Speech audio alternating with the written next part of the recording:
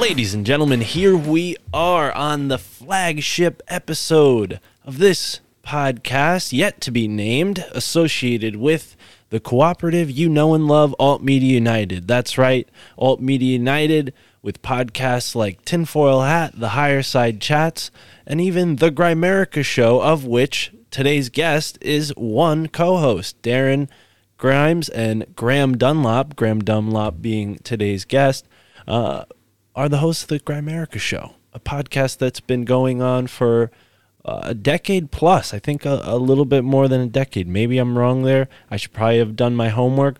But either way, here we are on Alt Media United's first official podcast. I have done Alt Media United's style podcast before, but I have a new co-host, first co-host for this show, someone who is going to be here for every interview, at least in the intro, someone who's been on my show before. He hails from the great north. His podcast is titled Forum Borealis. I know him as Al, but the YouTube commenters know him as the AI. Al, how are you today, brother? Greetings from the north.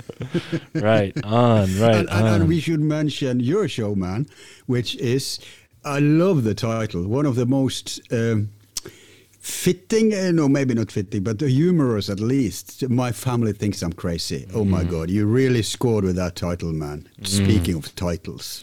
Yes, we were speaking of titles, and thank you for mentioning that.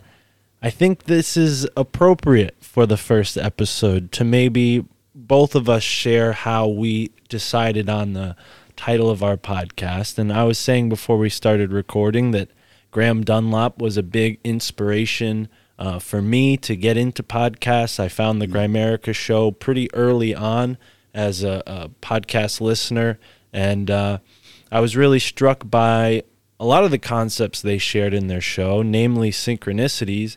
And when I started to notice all the synchronicities in my life and really started to follow them and follow my intuition, it became more and more apparent, something that I had really known my whole life, but it had become evident by then that my family thought I was crazy. And the title just struck me like lightning one day.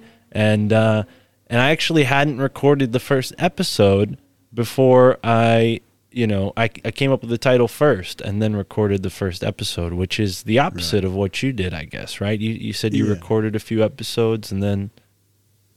Yeah.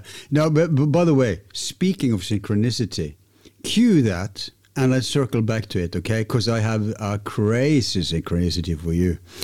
But how did I get up with my... Yeah, the Borealis thing. See, I have used that in other ventures earlier. Ventures that wasn't alive anymore. So I wanted to use that. Obviously, it means northern. Or actually, it means fresh breeze from north. Or Borea means fresh breeze from north. It's from ancient Greek, and Borealis is northern. So that's why everybody thinks of the Aurora Borealis when they hear Borealis. But they kind of misunderstand, because the Aurora is the lights. So you have Aurora Australis, which is the South Pole lights, right? And then you have the Aurora Borealis, which is the northern lights. Now, those are the most famous because people can see more over them. You can see Aurora Australis from Argentina, I think, and maybe also South Africa, or New Zealand, very rarely. But they are is further from them to their pole than it is from people. So more people live in the northern hemisphere and closer to the North Pole. So that's why Aurora Borealis is more famous. Yeah, so that was one of the things I had in mind. And forum, I mean, I forgot now exactly the definition, but if you look it up, it's like an arena for ideas, discussions, exchange of...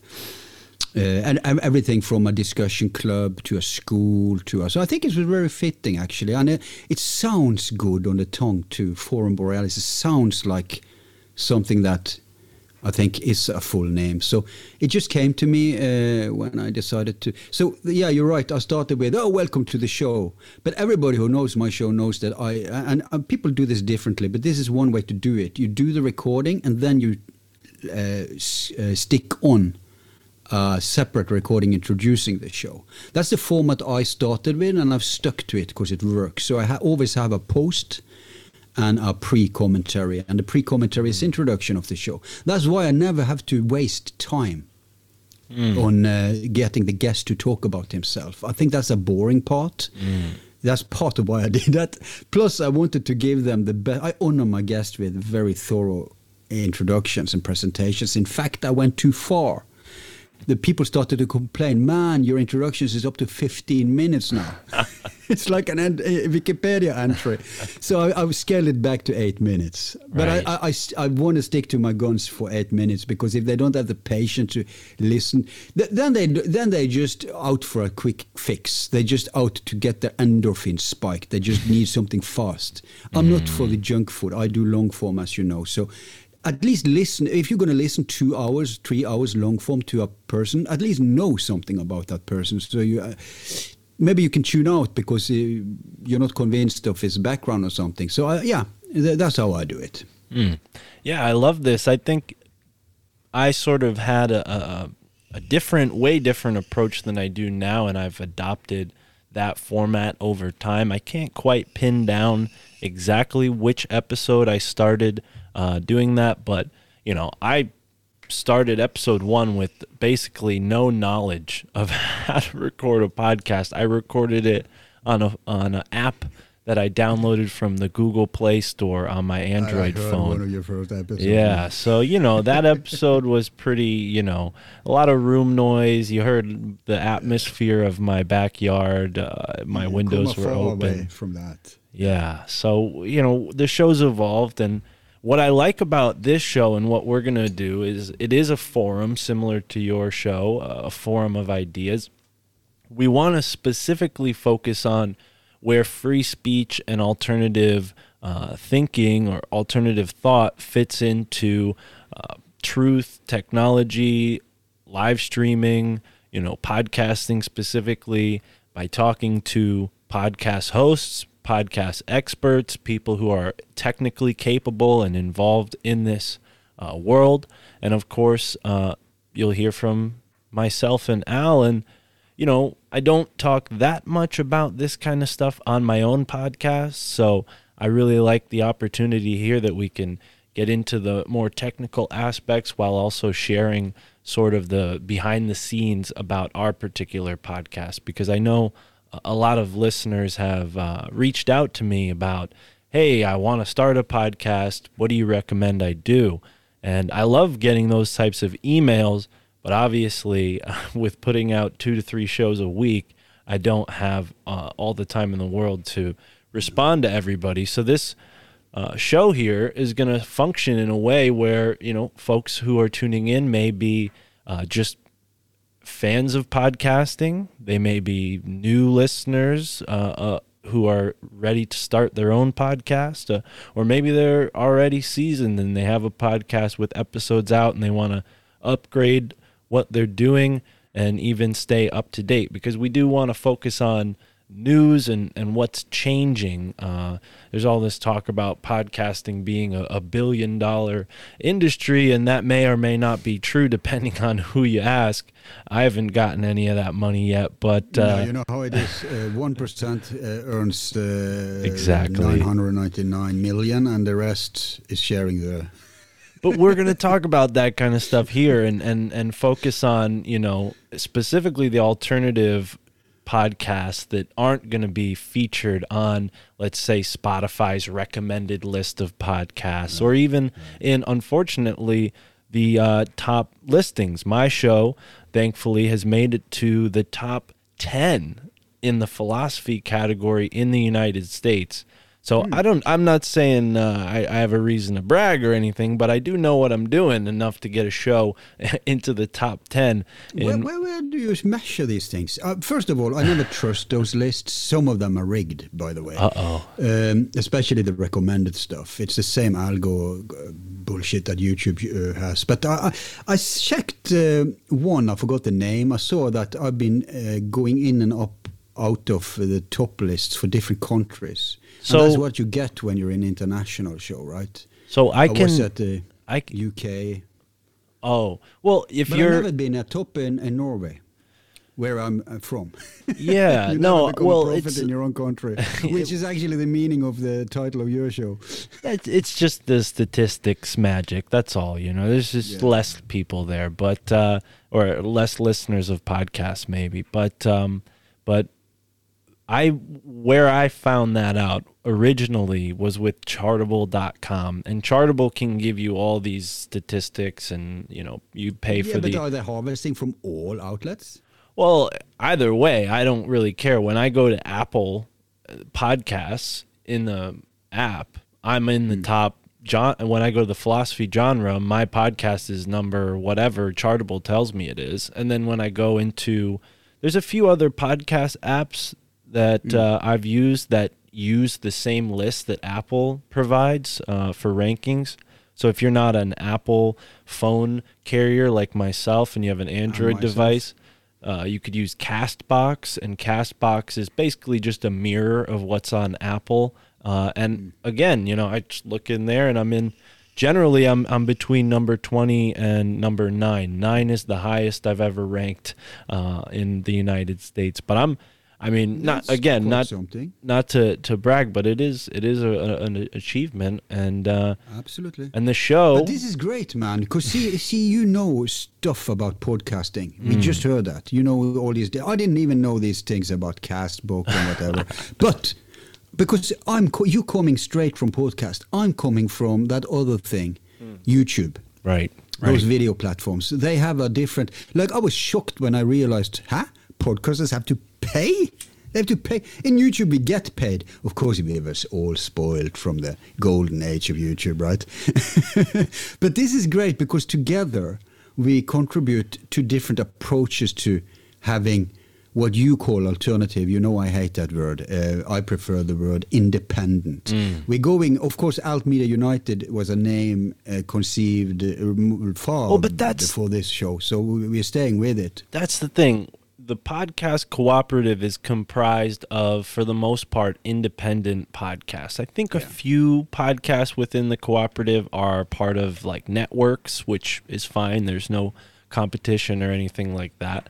So we're not worried about that. But the idea of an independent podcaster is somebody who self-hosts, right? And you're absolutely right. I started with my podcast and kind of put all my energy there rather than YouTube because I had a YouTube channel. I had a YouTube show that I did, and just like seeing how few views it got, and then also seeing how public it was, how few views I got. I'm just like, I'm not going to start on YouTube. I see. I'm going to build my audience on podcasts. Yeah, most people don't know what happened here, but I do. And what happened is that you will take note that the podcast craze started after YouTube stopped being YouTube. And if you look at the market today, there is what YouTube used to be. It used to have several features that is now branched out. Like TikTok has taken and run with a part of what YouTube used to do, which was, look, we use a platform for any random dude, a girl who want to share makeup tips, whatever. It's like, we're not serious. You're not coming here for long clips or deep shows or anything. So they took that segment of YouTube, right? Tube yourself and run with it, and very successful, but not the entire YouTube concept because, for example, YouTube didn't interfere. And in TikTok, they are super censored. Despite that, it's actually bigger than Google now, which is great.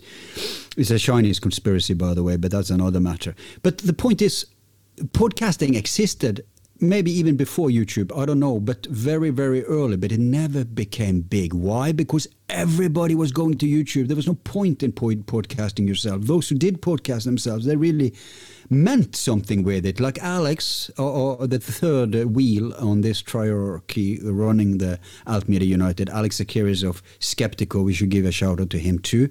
These things wouldn't even be exist without him. But absolutely. he started very seriously. I want to inquire into this subject matter, blah blah blah. So that was what podcasting for. Podcast was for the nerds, basically, and YouTube was for anyone. But then they started throttle it in 2015, 16. More and more people were peeled off. It was harder to get anywhere. Was it in 17? When was it you got a bright idea of contributing?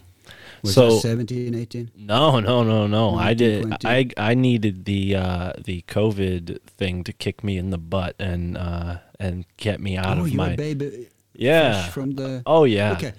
So, but anyway, so you started YouTube and you saw, Jesus, nobody's listening. Well, actually, that's that. Let me clarify. Yeah. So I started with YouTube in 2018. I did a little show.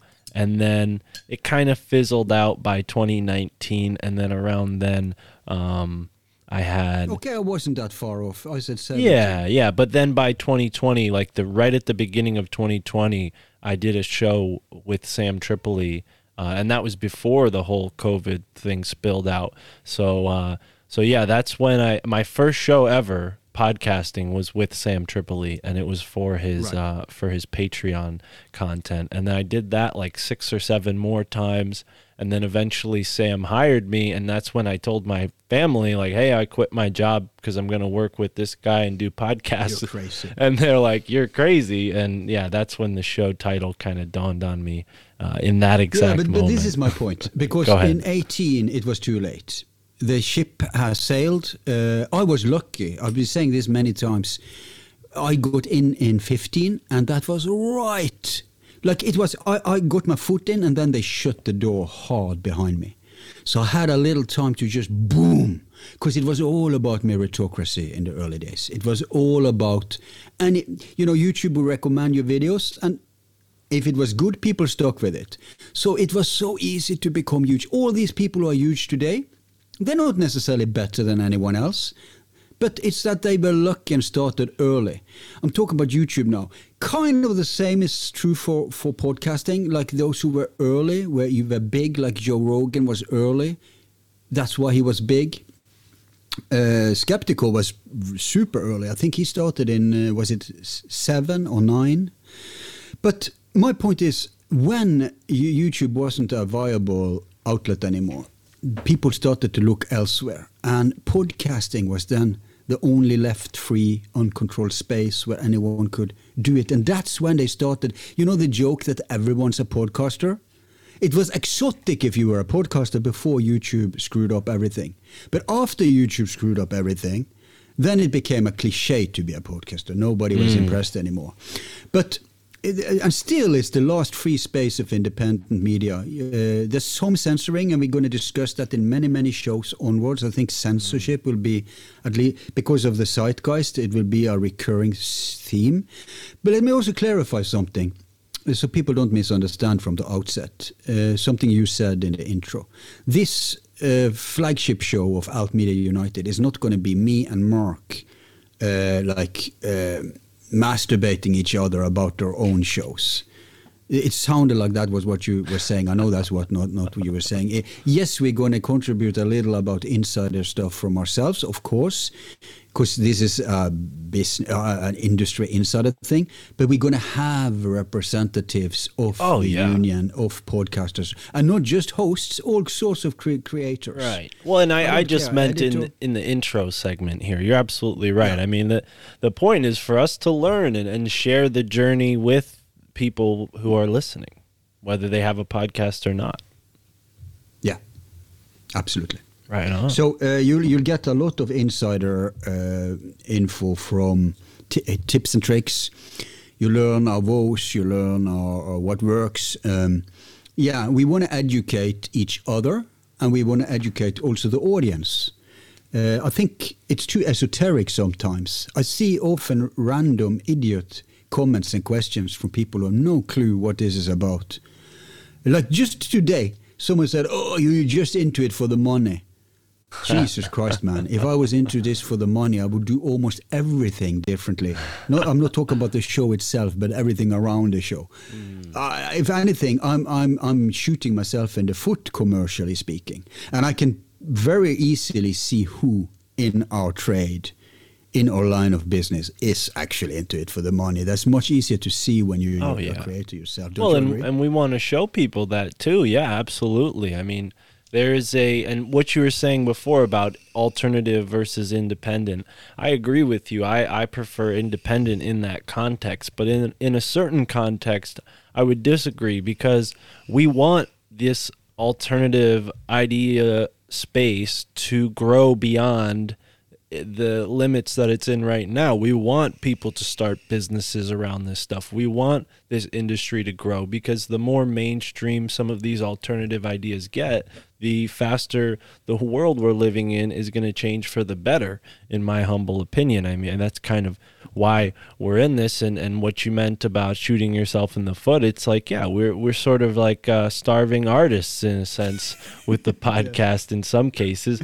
I will say, the goal of Alt Media United has always been to help people also understand how to monetize this in this space, because I think that's a big reason why these types of ideas get suppressed in the first place. Is monetary suppression is a big part of it, and the internet gives us the freedom to do things that the monetary suppression system can't stop you from doing. It's just we have a lack of education for the most part, and a fear mindset that gives people, at least here in the States, gives people this sense of like, well, if I do something where I'm my own boss, that's too risky. I could, risk not making enough money, lose where I'm living, et cetera, et cetera. People have this fear that if they strike out on their own and step out in the world with their foot forward, they're going to get, struck down. And my experience has been the opposite.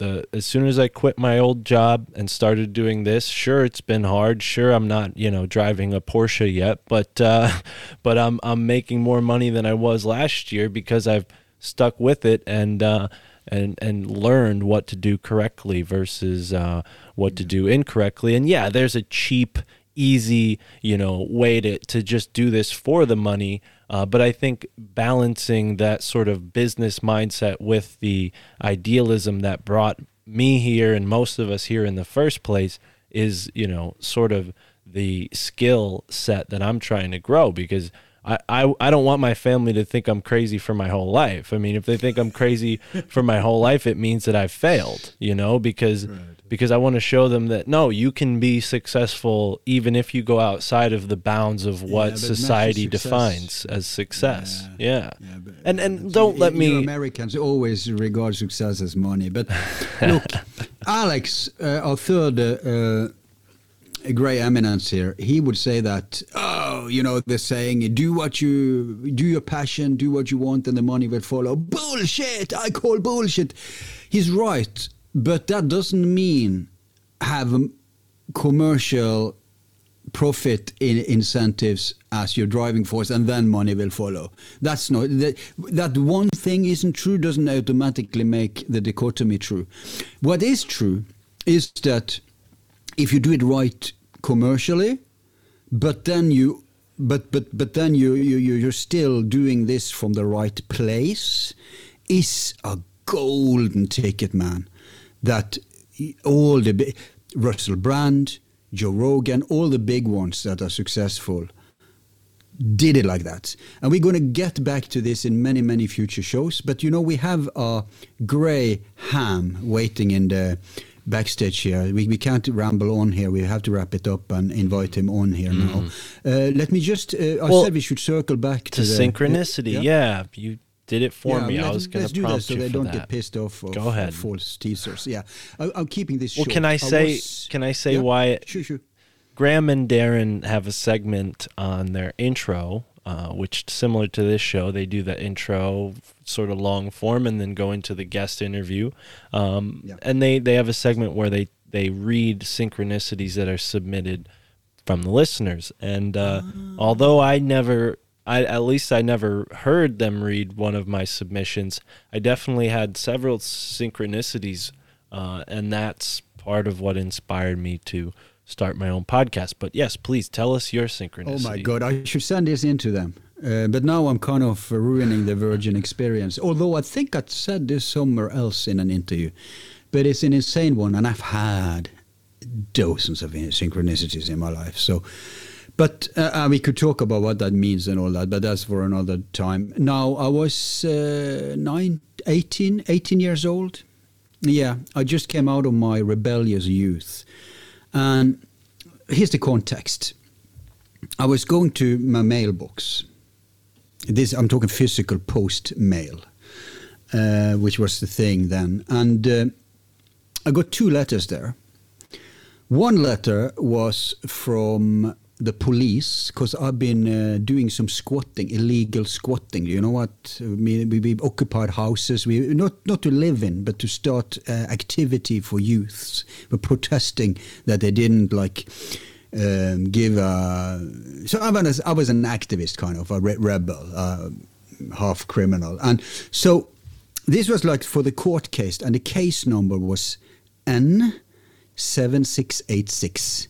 N and dash, is that what you say? Dash 7686. People who doesn't know me have to excuse that English isn't my primary language, as you can probably figure out from the thick accent. And okay, so, and then another letter, I just applied to what we could call a mystery school, an esoteric group, and I got my membership card, and the membership number was N7686. Now, just that those 2 numbers, there's a 5-figure number here, right?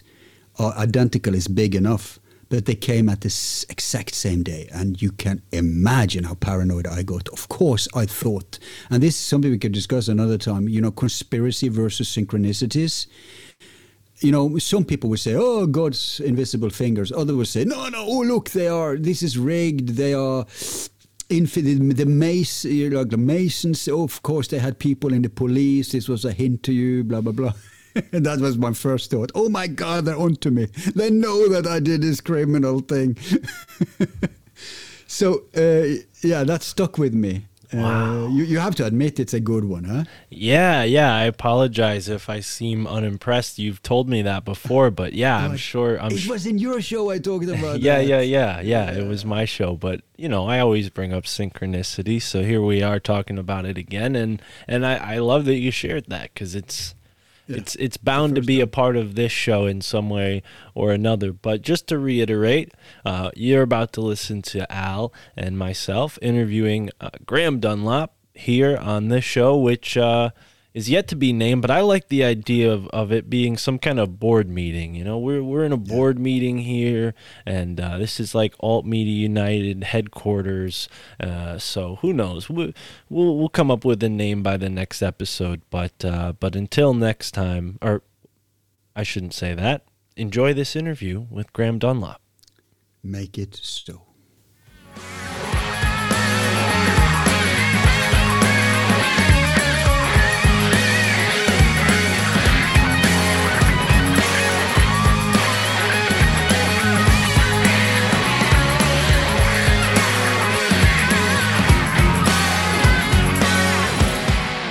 Particularly interesting topic because as a broadcaster from Canada, you were considering maybe hosting your files, or at least your podcast, in America, so that you'd be protected by the free speech. Are you still considering doing that, or have you guys said, we're just going to go? We have our files off-site in different countries, actually, our server space. And it can go, the audio format goes directly from there.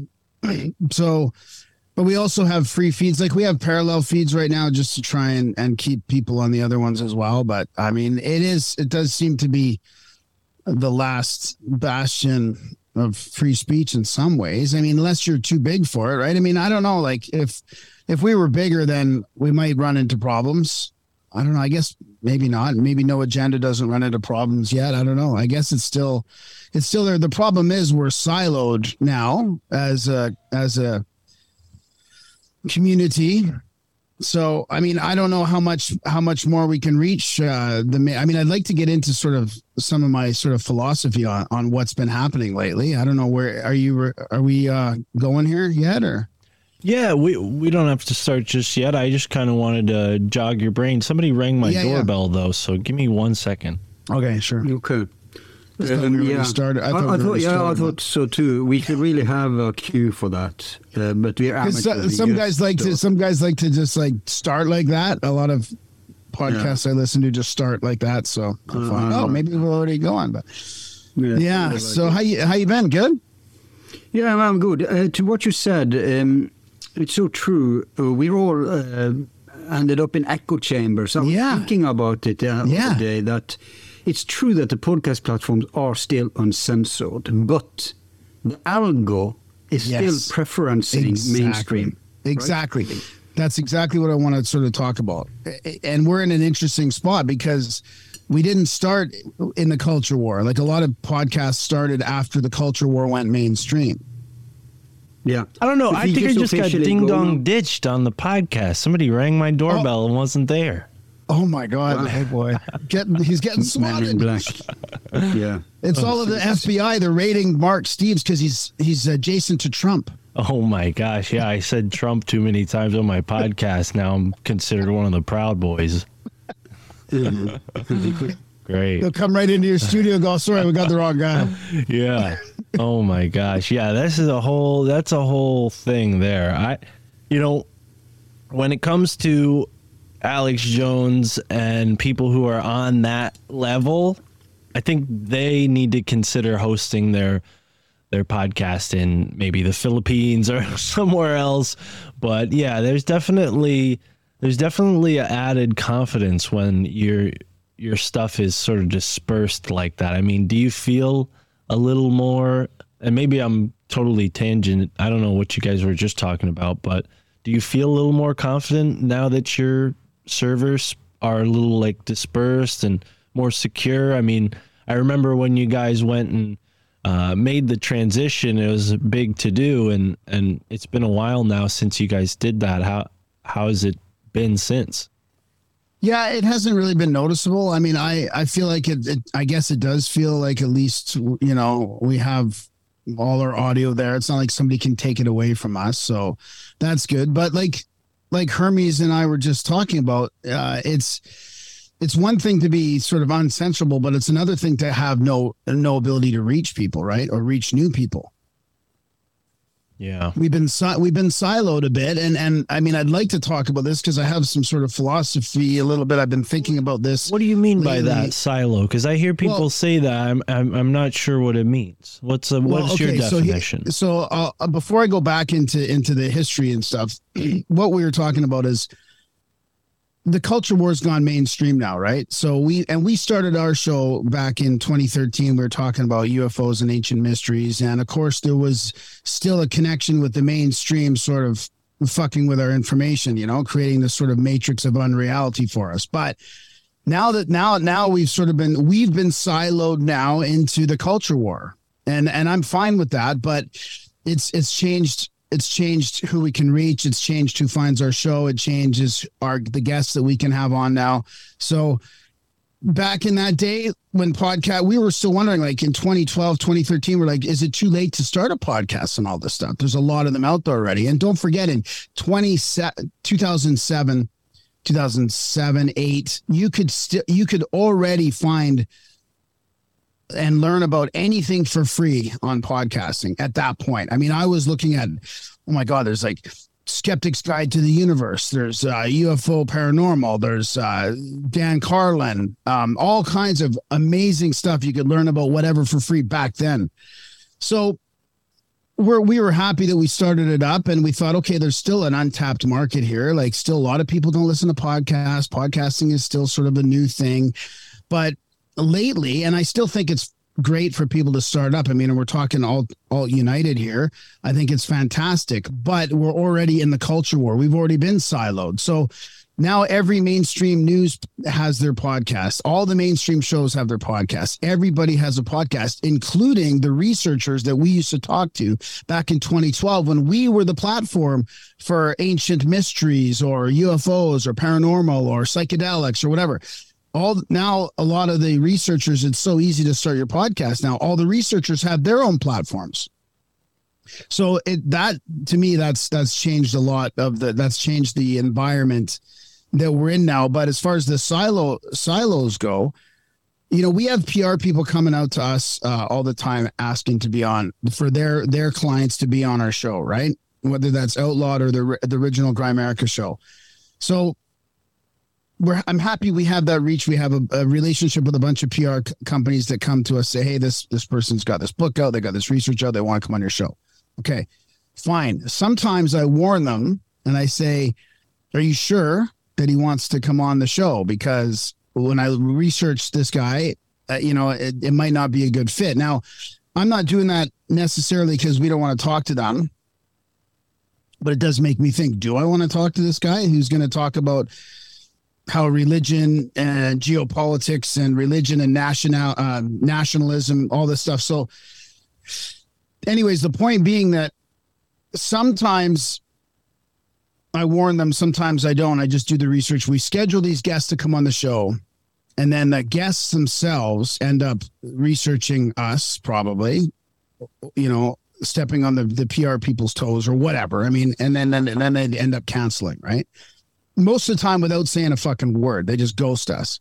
And then I look into them a little bit further and I'm like, oh, well, no wonder why they don't want to come on the show, because they're fucking woke or whatever, right? They don't want to come on a show that's talked about anti-jab or anti-trans or all the stuff that now we've been siloed into. So now we've lost access to a lot of the researchers that we're willing to have a conversation with and maybe attract more people from the left or the middle or the woke crowd that we are okay with them listening to us. Like, sure, let's have a conversation about this stuff. Listen to us.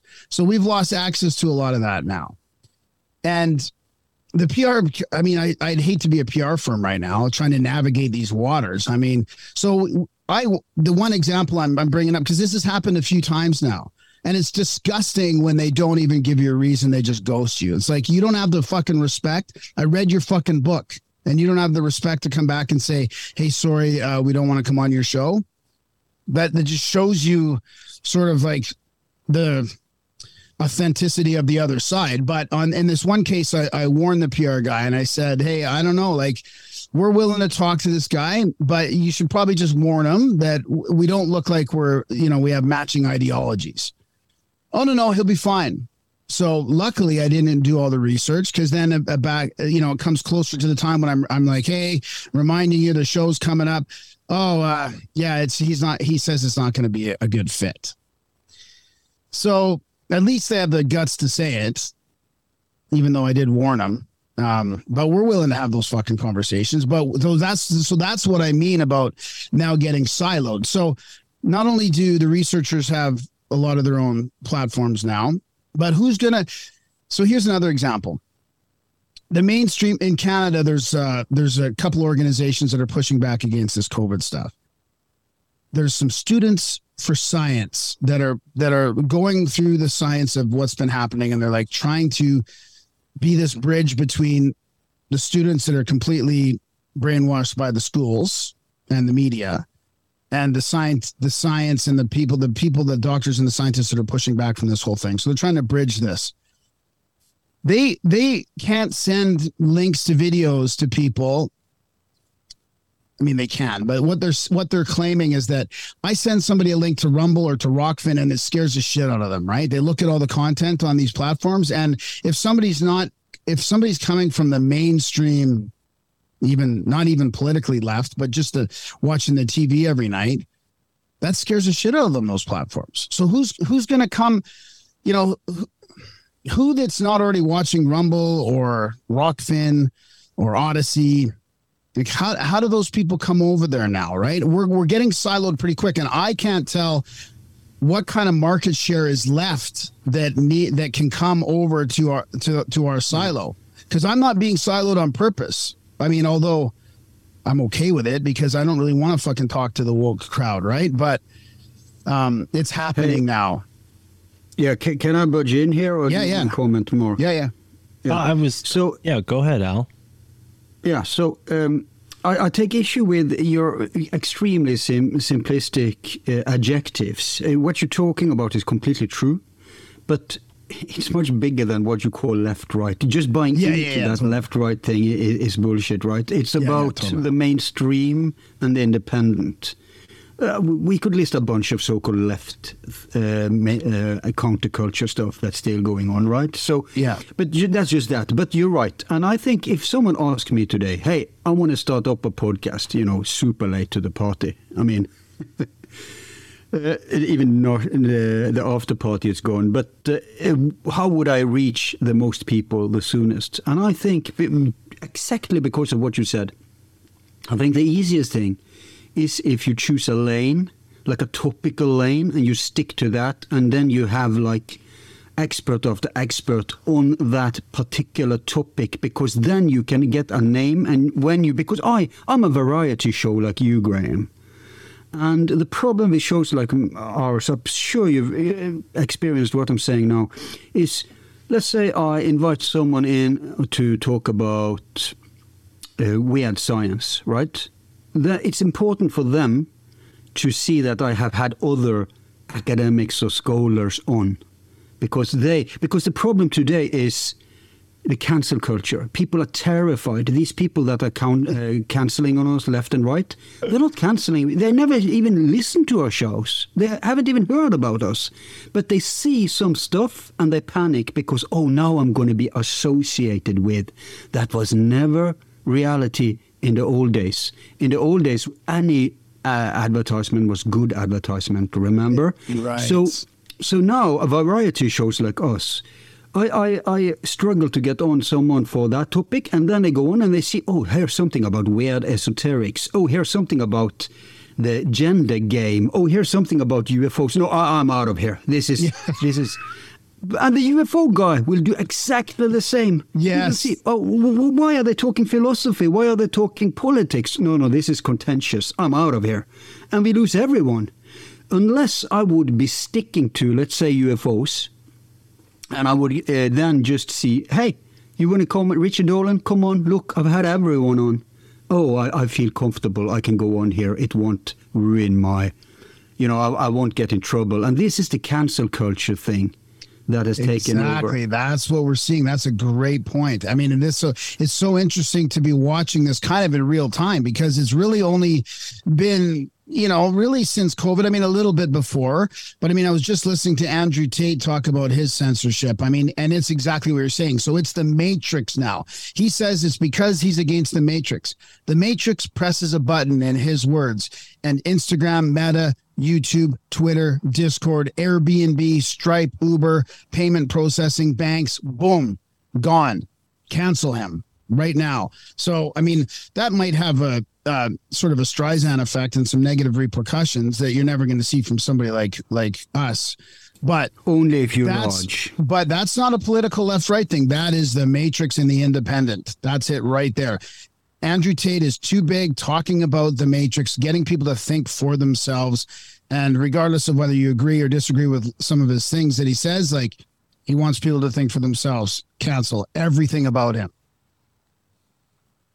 Well, I might just be the naive new guy here, only starting my podcast in 2020.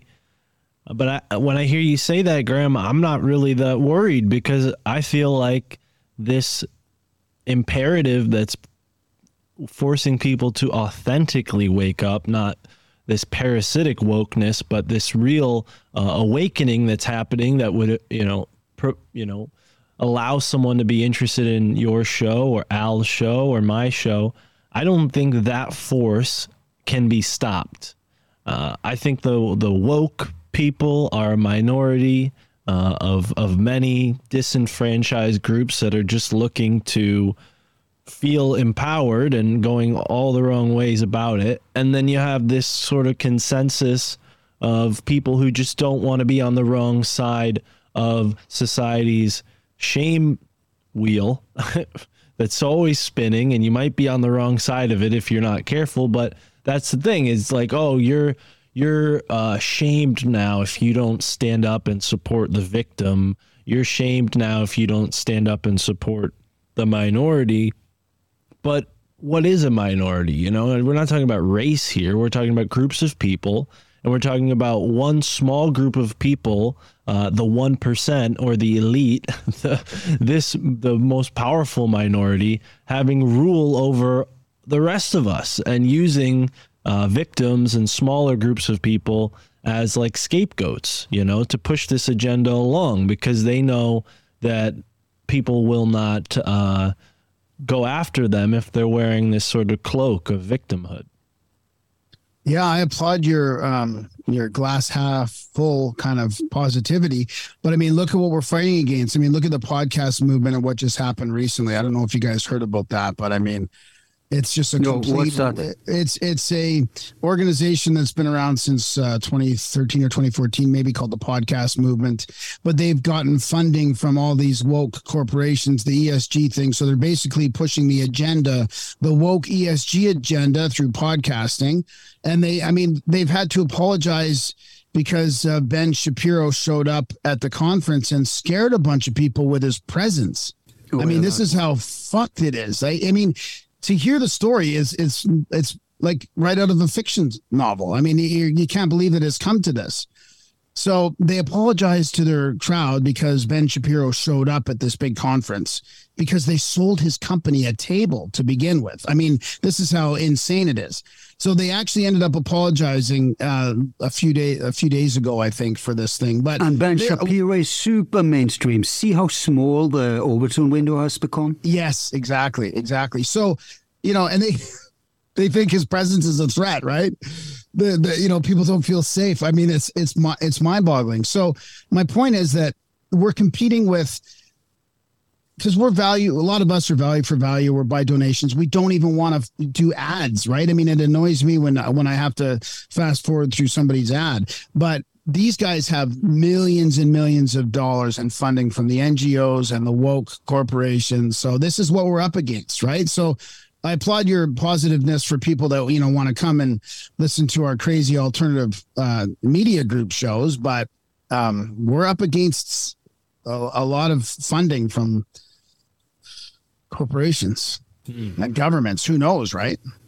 Yeah, no, and I don't mean to dispel the motivation to figure out what's going on. I've heard about the podcast movement. Adam Curry talks about it every now and then. That's probably where I heard it.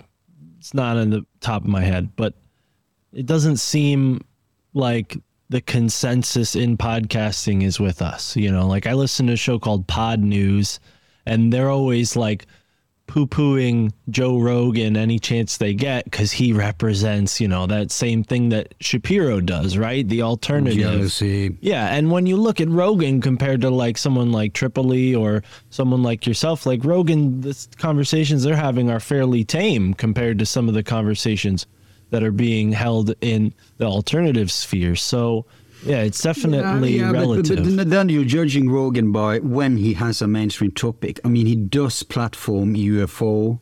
He does platform psychedelics. He does. I mean, he platforms even anti-censorship stuff, anti-COVID, all the things that you're not supposed to. Now, there are some big ones. And if you take a step back, I agree actually with Mark that there's reason to be optimistic, because if you take a step back, look at the huge ones that are consistently spewing counterculture points, and they're too big to take down so far. I'm thinking of Jimmy Dore. I'm thinking of Russell Brand. I'm thinking of Joe Rogan. Now, the thing is, the reason they're panicking, and this goes to some news we shared in another episode about how the intel organizations has taken over the internet. They are, bots, all this stuff. The thing is, before 2016, I would say it was a window there between maybe 2008 and 2016. The elites panicked because information was still free, although YouTube, Google, all this started the rigging. It wasn't overt. It was just whispers over the grapevine, remember? Shadow banning became a word. And the reason they panicked is because it was on speed. The overturn, the paradigm shift was on speed. More and more people were waking up to the fact that we can't agree about anything, and thank God for that. And we are a niche within a niche, but everybody can agree about the problem, and that's that the mainstream, call it what you will, the neolibs, the illusions they are spewing in the propaganda media, is bullshit. More and more people woke up to that, and it led to stuff like Brexit and Trump and other manifestations. I mean, the truckers who were mostly Indian but somehow became white supremacists, the farmers rising up in Holland, the Orange West, Yellow West, whatever it's called. So there is unrest all over the world, and they have completely stopped reporting on it. In the old days, they would report on unrest, but they would spin it to undermine it. Now they even ignore it. That's how terrified they are. So if they weren't terrified, they wouldn't impose all these desperate measures now. And even with the enormous rigging we see, and everything I'm saying now is a matter of documented, objective facts, so anyone can look this up for themselves, and that's that they have extremely many people on the payroll.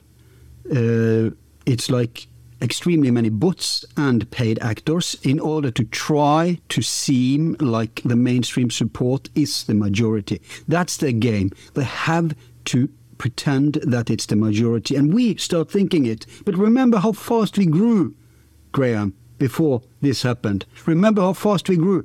If we were given a chance, we would be much bigger than all the mainstream channels, and we still are. Look at CNN. Even our releases on YouTube get more than CNN.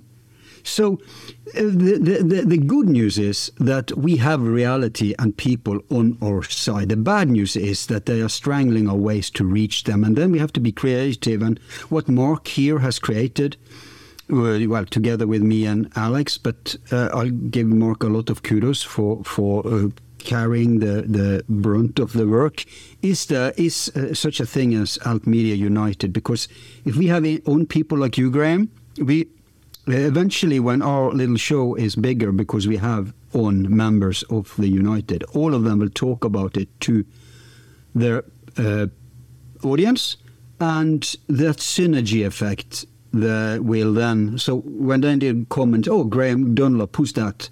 Oh, a new show, bam. So we have to be creative, we have to think new ways to reach people, and the only way is to pull together. If we bury ourselves in the silos you're complaining about, we drown in these echo chambers, and eventually we will decay. That's what they're hoping for. So we need to cooperate, we need to reach out, we need to start massaging each other, because that's the only way, networking like that, like creating a parallel independent network to the mainstream, is how we are eventually going to win this fight. Sorry for going on. Yeah, no, I agree. I think it's great. Anything that we can do to sort of help each other along the way, Yeah. Well, and we need an infrastructure in the real world. That's the small benefit that we have with our website, Alt Media United, is, one thing, when people search the name of a podcast, if it happens to be a podcast on Alt Media United, there's a good chance one of the top 5 search results is going to be our Alt Media United page, which takes a person to a place where their content is in whole rather than a part. Because if you notice, when you Google search or DuckDuckGo search a podcast name, generally you'll get the Apple link at the top, or the Podbean. It's hard to, for yourself, you have, you're hosted by yourself. Your website hosts your podcast. So for your show, it's easy to find your website.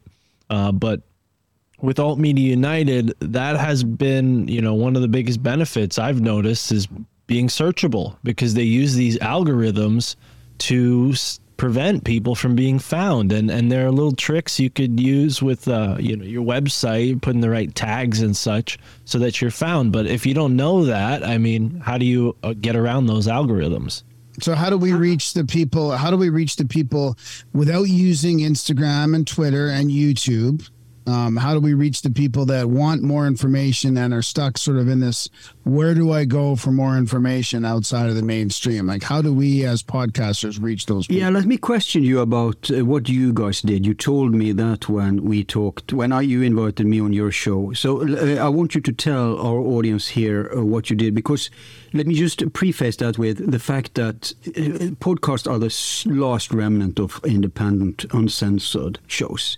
And as we lamented right before we came on, they're still rigging the algorithm, so they're still trying to show all the podcasts that are on the acceptance list. Yeah, but exactly. At least they're not. At least they're not doing what YouTube does, right? They cannot do that yet. Yeah. But we all agree that they are looking for ways to do it, and it's like the canary in the mine is when mainstream's corporate media starts complaining and talking about it, and they've done already. Oh, we have to do something about podcast. Oh, it's dangerous disinformation. So we talked about this some time ago, Graham, and you told me you did something to ensure that they couldn't take you down. What was that? Well, it's similar to like what the No Agenda show does too. Is it's all based on this RSS feed, right? Now I'm going to try and explain it a little bit, but Darren, my co-host, is the one that sort of does it all technically. But I mean, we're basically locating our audio on servers that are not available to the hosting platforms, and we can just supply the RSS feed through whatever podcasting app or device you want to use. So even like our subscriber base thing is an RSS feed with a password, and that's how you support the show too. Is you can use sign up, get a password and thing, you put it in your podcast player, and you get our premium feed, our plus feed directly from the server. So it doesn't have to go through this sort of Apple mainstream kind of what would I call it? An index. Like the index. Yeah. Yeah. Yeah. And that's. Will it still show up there? Well, that's the thing that, yes, it will. His show's still available in the Apple index. It's just that Apple isn't the only one in control of it, right? So Graham is constantly sending his RSS feed to every app that distributes podcasts.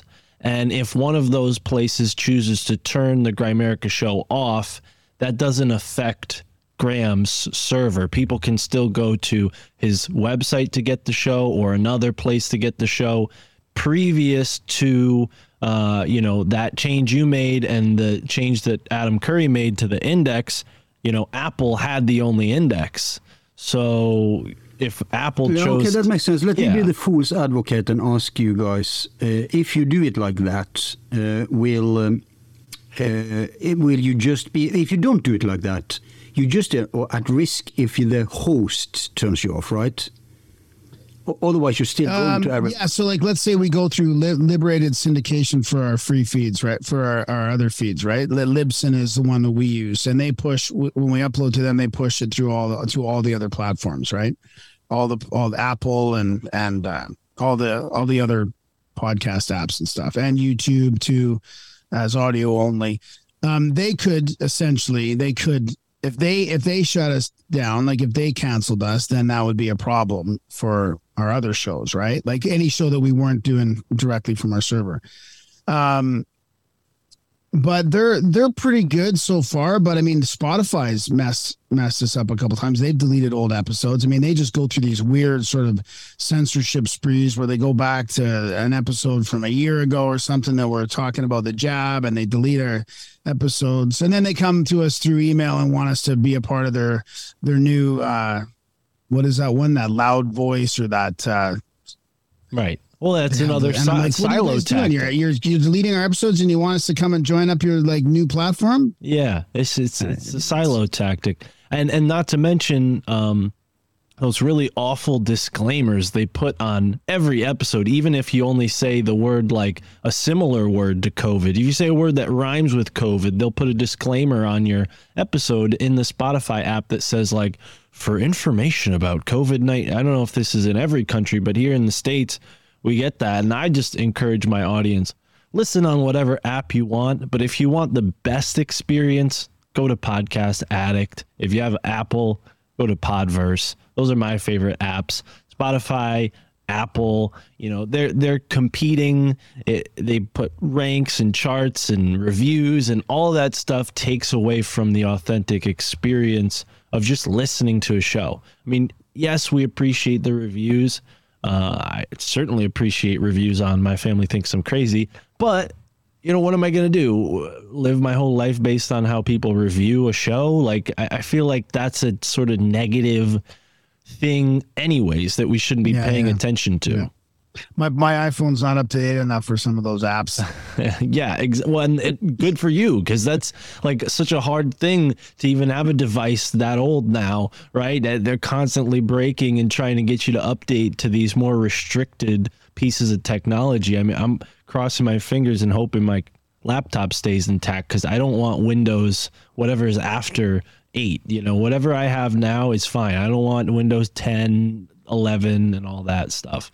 So we had Del Bigtree on in I think this was the first time we noticed like an actual shadow banning in iTunes. We had Del Bigtree on in 2017 or 2018. Maybe we were talking about jabs before COVID. And we noticed a shadow banning from iTunes, like from the main storefronts in iTunes. So that's the problem, Hermes, is that like we were talking about earlier, is who, we've lost that ability to sort of like come across our show on accident in a way, right? Although it's safe from deletion and censorship, we've still lost to the algorithms in a way. Not lost, but it's still the discoverability isn't. The discoverability is not there. Yeah, and that's another reason why I think Alt Media United can help, with that, because a person finds another show which is now associated with Alt Media United, then thereby they're able to find all these other shows. To your question before about like, well, how are we going to go around this? My instant thought was analog. I mean, I know we're all over the map, but if we could make it really easy for our listeners to print something out that they could then go and paste up in their local area. I mean, how come I'm not already doing that? How come we're all not already doing that? I mean, it's such a simple. Well, it's hard because when your life and your work is online, it's hard to now all spend your day driving around your local city too. I mean, it's a bit of an excuse for me because I could do that, but I mean, I got so much to do. I hear you. From the home office now. I mean, I guess I'd have to change my priorities around, but I've been thinking about that too. Like, man, I should probably just be on the street more. Well, and we had Billboard Chris on, and he's had like 8,000 conversations just with people because he wears a fucking sign on the street and talks to people. We're back to that, right? The Andy's Nye. Or the old Alex Jones, the shout out thing. What you call it in English, where you scream through that gizmo to be heard. I guess we have to go analog. The megaphone. The megaphone. Actually, that's the app. That's the app that Spotify was trying to get us to sign up for. It's like, megaphone. You idiots. You're censoring us. The other half of your, the back office of your company censoring us, and now the front office in your marketing department wants us on your megaphone. Right. It's like a 10-headed dragon dealing with these companies. They're all fighting with each other and us, but I think that's what it is. We call them many-headed trolls. Okay. Straight from mythology. Remember we talked about this, Graham? Yes. And if anyone wonder who Hermes is, that's just Graham's nickname for me. Oh.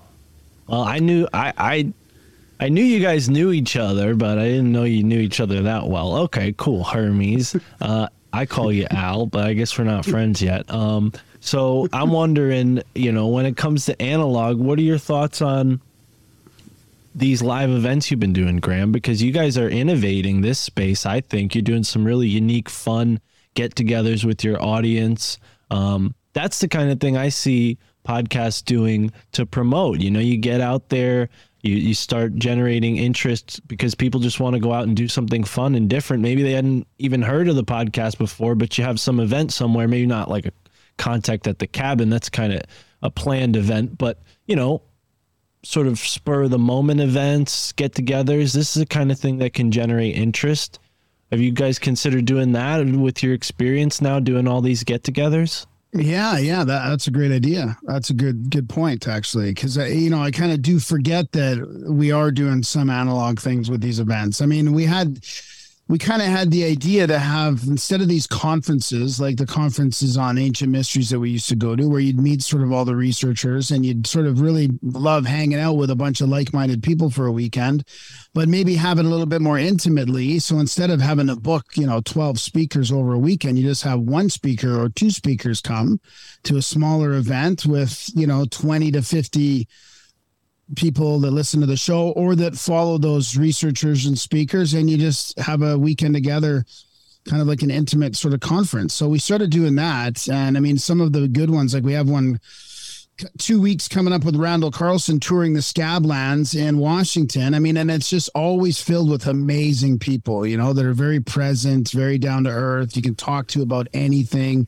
And I mean, so that's part of, I guess, like what Hermes was talking about, it's almost like a metaphysical thing with the All United getting together and creating this sort of, I can't remember the word he used, but it's very similar to that too. So we have people from, different, yeah.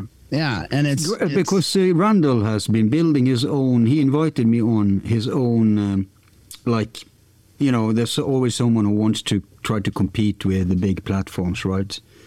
So it's right what you say that, it's so annoying that every author and researcher are now broadcasting themselves. It's very hard. New people want to get on. But isn't that a good thing, though? I feel like that's a good thing. I mean, now at least your guest is going to have good equipment, and they're going to have an audience to promote it to once they've been on your show. I feel like it's a mutually beneficial thing. I know how you might feel like, oh, well, what's the point of them listening to our 2-hour conversation with them when there's 20 hours of them talking about this stuff in depth?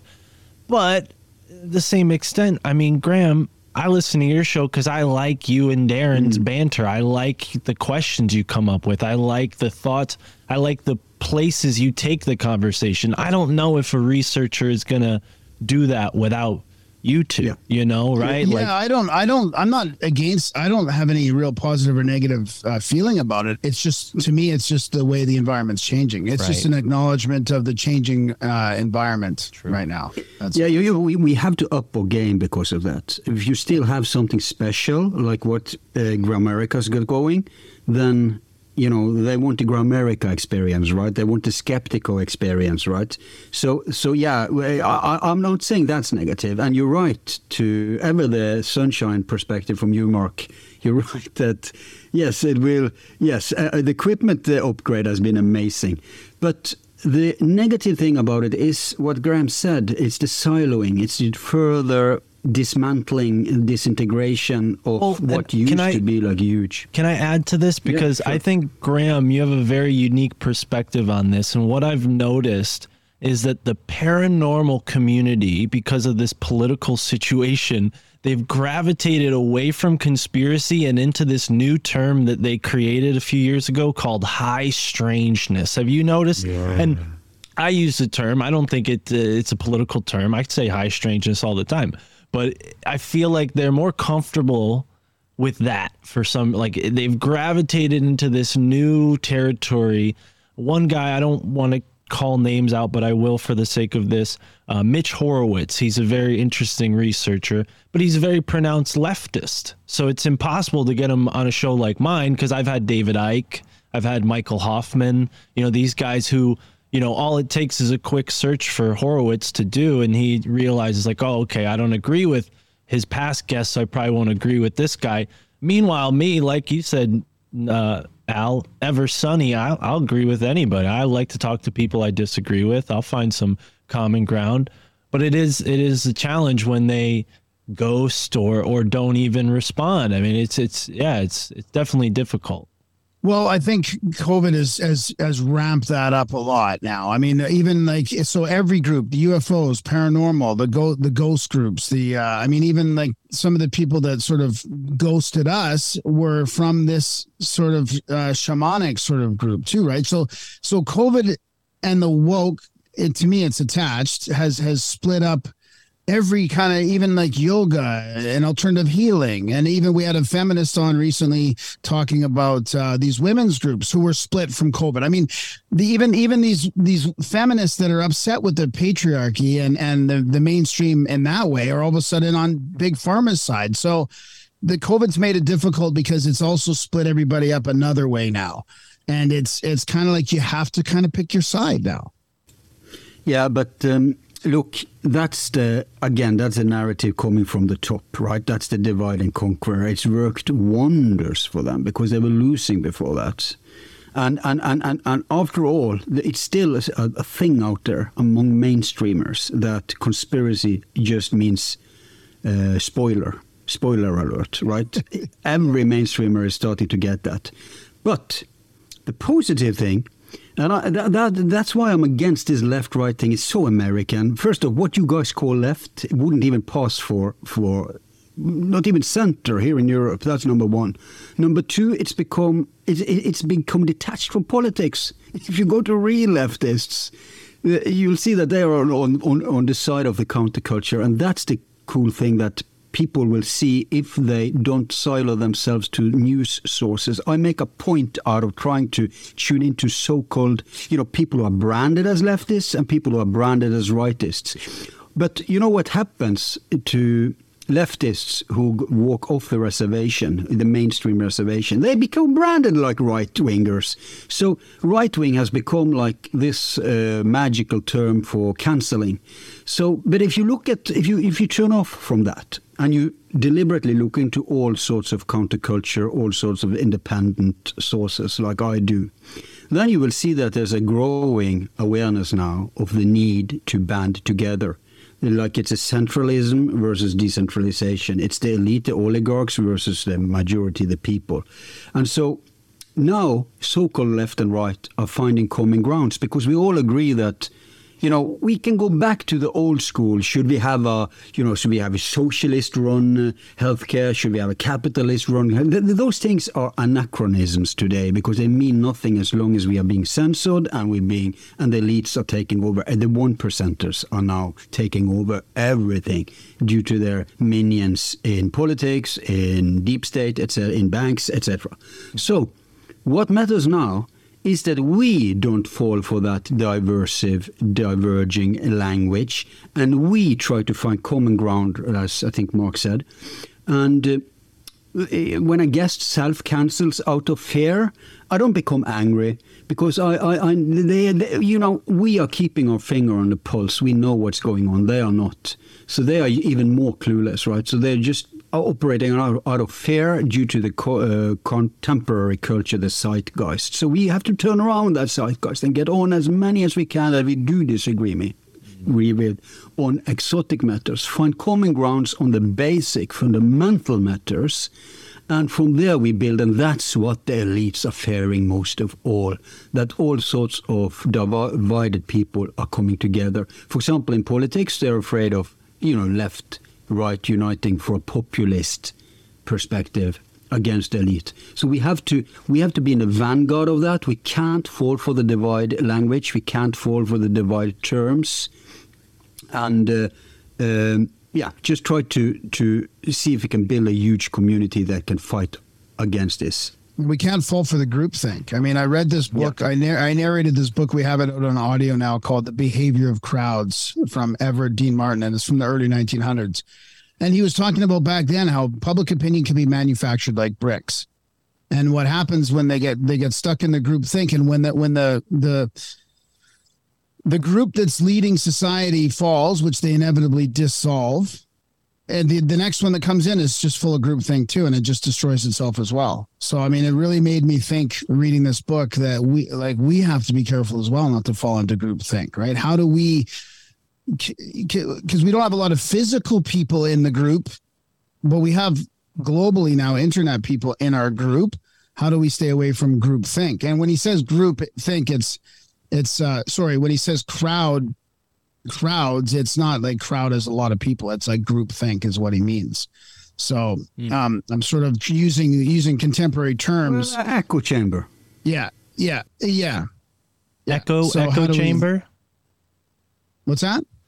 I'm just making sure Hermes said echo chamber and not aqua chamber. Yeah. Okay. Yeah, echo chamber. But I don't know if you might be in an echo chamber without groupthink. I don't think it's one and the same. I think one leads to the other, maybe. Well, and I think people would accuse this community of having that aspect of echo chamber, and that's why it's so difficult when certain people ghost on you, because it's like, hey, we're trying to reach out to alternative viewpoints here, and they won't they won't play ball. So yeah, it definitely can seem that way from the outside looking in, but I don't know. I mean, personally, I wonder if we're looking at this on too small of a scale. Like, maybe I'm naive, but do you think from a larger perspective, larger than just our lifetimes, do you think that in a way what has happened with the internet is evolving towards something that is inevitably good, and right now we're sort of just like growing through the early chaos development stages? You know, it's like a human life. Like when you're a kid, you need somebody to take care of you because your life is just chaotic. You know, you don't know any better. You're pooping, you don't realize it, you're throwing it all over the place. You need someone to clean you up, you know? Like maybe we're just in that early infantile stage of the internet, and that's what this looks like culturally and societally. I've thought about that. Yeah, I've thought about that, and from a positive aspect as well. Hopefully, we can grow out of it. But I guess I guess there's kind of a race for control, right? Is it going to stay open or is it going to be controlled? I mean, yeah, right. Well, yeah. Have you seen the latest way they try to do that? What's that? Have you listened to Jimmy Core? What's he called? Bright Insights, ancient stuff. Oh yeah. He has a few videos now about how they are, he says, deleting the internet. That's not exactly what they're doing. They're just tightening the door. So Google, if you Google anything, you will get about 20 or 40 pages. But even that's, and then it would say, oh, we found 1 billion matches. But they know most people, I think it's like 95% of all people, just stay on page 1. So all they have to do is put the mainstream stuff there. Always Wikipedia at top, right? But it's worse than that. When you try to go to page 20, page 40, page 60, bam, suddenly it's just, let's say, 50 pages or 40 pages. So they are lying. In the old days, people made a sport out of see how far they could go. And you could go like hundreds of pages, thousands of pages. Can't anymore. And not only that, the last 10 pages is a repeat of the same. Is it that you can't anymore, or is it that your conventional way to access it has been funneled away? Because I play around on the internet.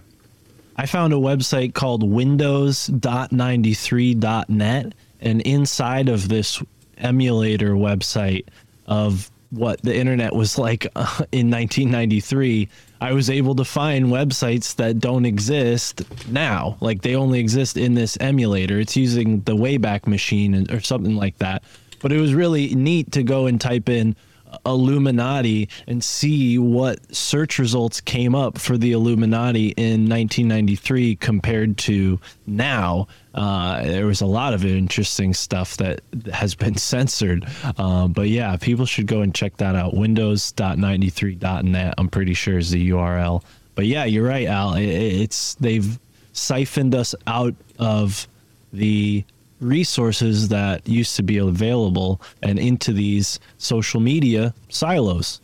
It's the search engines. That's the problem. You have to get better. Like, I don't know if Brave is better, but I've just switched to them. But Graham, we are running out of time, and I want you to present Grimerica for the audience. For those who doesn't know anymore, what can they get from the Grimerica experience? Well, from the original Grimerica experience, the Grimerica show, we talk about all kinds of stuff. I mean, psychedelics, spirituality, UFOs, ancient mysteries, all kinds of stuff. We started up a new show, a separate feed completely called Grimerica Outlawed, where we kind of tackle the more sort of censorious, controversial topics. It's a whole separate feed, and the second half is subscriber only.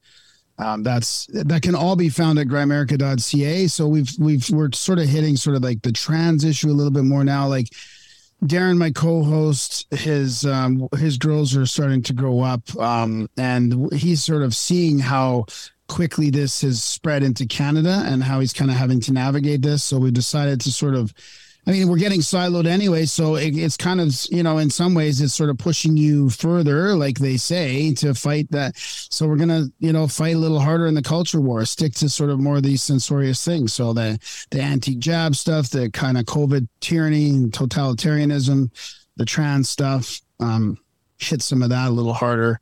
And then we have our audiobook page, adultbrain.ca. We've done a whole bunch of audiobooks, like 70 or 80 audiobooks. Esoteric stuff. I mean, I've been really fortunate to have been able to read a bunch of authors like Manly P. Hall, Alvin Boyd Kuhn, Blavatsky, Nesta so these Webster, are all things Steiner. where there's no copyright anymore. Yeah, exactly. Yeah. So, a lot of really cool books we've got there on audio. And our trips are at Contact at the Cabin, but that's also reachable from Grimerica.ca, where we do these small events and trips. We have one coming up in February, Magic on the Mountain. Greg Carlwood's joining us for that too. We have Joe Roop and Owen Hunt and Brandon Powell doing sort of like stuff for us, sort of manifestation and magic kind of stuff, shamanic stuff in Mount Shasta. So all that can be found there too. Right cool. on. But when you started up the Grimerica on Sense, what did you call it? Grimerica Outlawed, yeah. Outlawed. Isn't that like creating a brand new podcast from scratch? Yeah. Did you get all your listeners over? Yeah, quite a few of them. Yeah, I mean, we had sort of a feed called the Black Budget feed that we were playing around with for a while, and it was kind of like supposed to be sort of like it was sort of a separate feed that we would, but it wasn't sort of paywalled, and it wasn't. I don't know if it was. I guess it wasn't really officially out there. So we were trying to decide how to do additional extra content. We had a Rockfin channel for a while. We did a bunch of stuff on there. We still have that channel, but we decided to go sort of put our energies more into this audio only extra feed. So, and these are like an hour and a half, 2 hour episodes. Actually, we've been previewing some audiobooks in there too. Like the History of Magic is in there, and Manly P. Hall's Manly P. Hall's All Seeing Eye newsletter from the early 1900s is going to be in Outlawed as well. So yeah, we're trying to sort of combat the censorship and do that with a whole separate podcast feed. So we've been your MO. Yeah, is your normal MO to do long form? Yeah. Okay.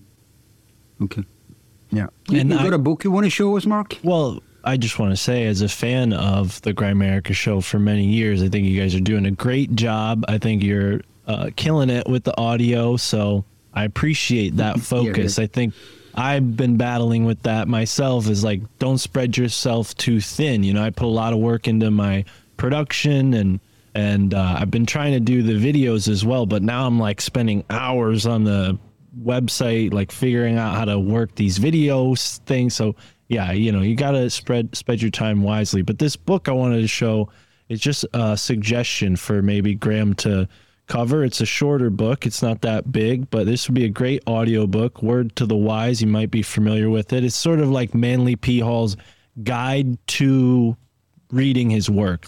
And it's interesting because it comes from the perspective of the time period he was in, and he's very careful to warn people, like, don't join up with any groups. Like, here's what, the wrong groups will say to you. Here's what the right groups will say to you.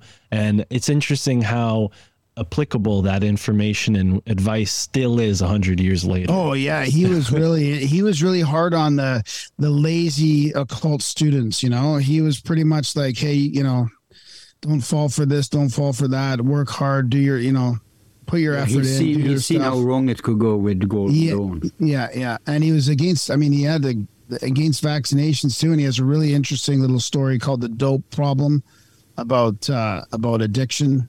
Rudolf Steiner had some amazing precognitions about vax.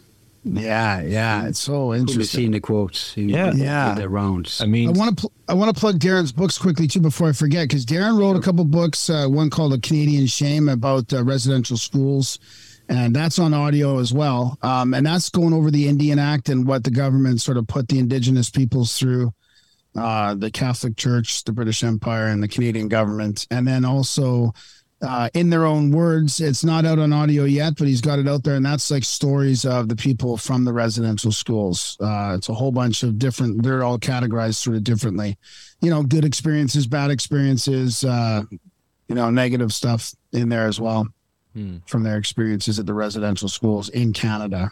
Well, I love it. I love following what you guys do. Send Darren our best and have a great trip over there in the Scablands and then at Mount Shasta. What's the next one that's not sold out that people can? Actually, there's a couple spots open for Scablands with Randall Carlson. Cool. I mean, there's people can get in there last minute. There's only a couple spots left, but that's in September. I think there's spots in February for Mount Shasta too, and then there's 420 event in contacted the canyons in Bryce Canyon, right between Bryce Canyon and what's the other one, Zion in Utah, Duck Creek, Utah. Yeah. Oh wow. Yeah. Right on. Yeah. Well, shoot, Graham, thank you so much for being here on Alt Media United, a podcast dedicated to free speech, sovereignty in podcasting, and you and Darren have been role models and examples of what to do right as a podcaster. So thank you so much for taking us on this journey with you for many years now. And thanks for joining us here, brother. It's been a pleasure. Thanks, guys. Yeah. Thanks. I love you both. It's been great.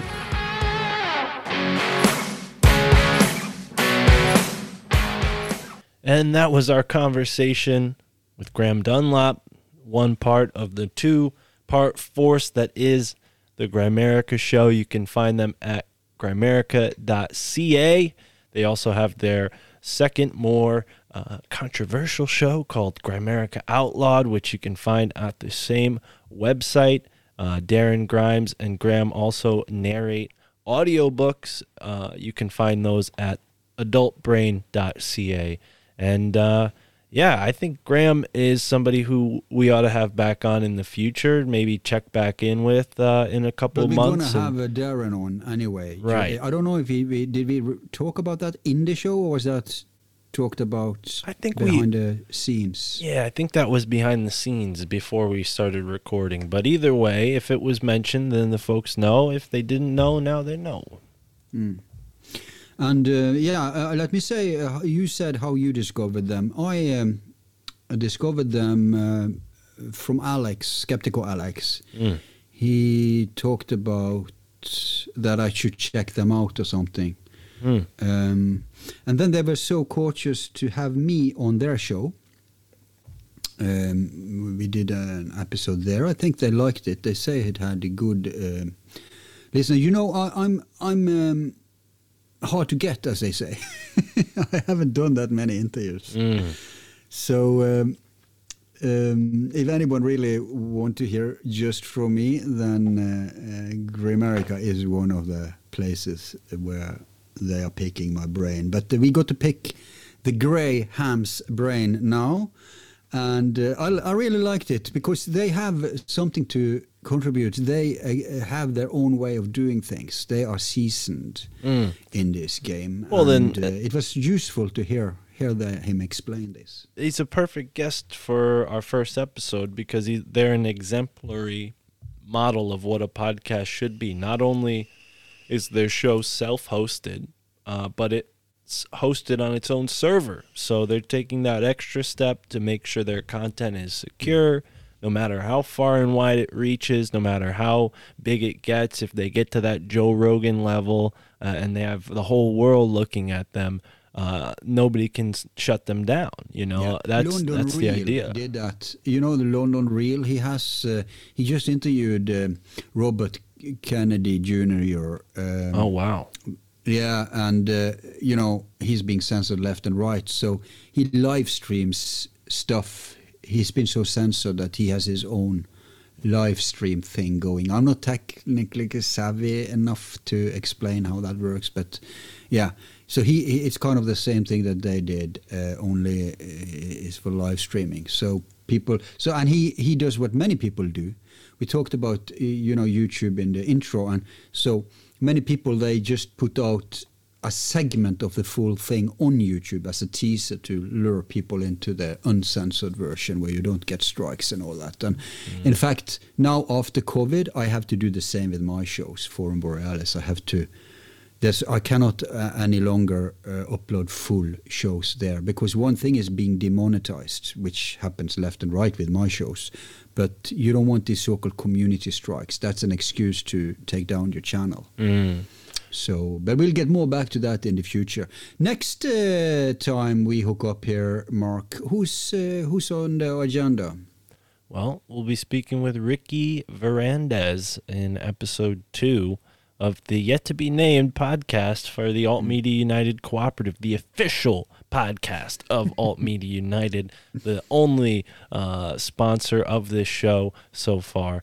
And we always have to give a big shout-out to our number one supporter, our patron saint of free speech and podcasting, Alex Sakaris of the Great and Holy Skeptico podcast. And I don't know how he would appreciate me calling his podcast holy, but he is quite a character, and we couldn't have done it without him. So since this is the first episode, I just want to give a big thank you to him. And we'll actually have him on as a guest. Of course, we'll definitely have him on as a guest, and I think people will have to wait for that one for a little while, because we have quite a few really great episodes recorded already in the bank, and some archived episodes from last year when I started this project, and I had the idea to do a podcast with the cooperative. It didn't really pan out until Al and I joined forces, so here we are revamping that sort of dusty idea that was left in the basement of Alt Media United. Here it is in the light of day for all to behold.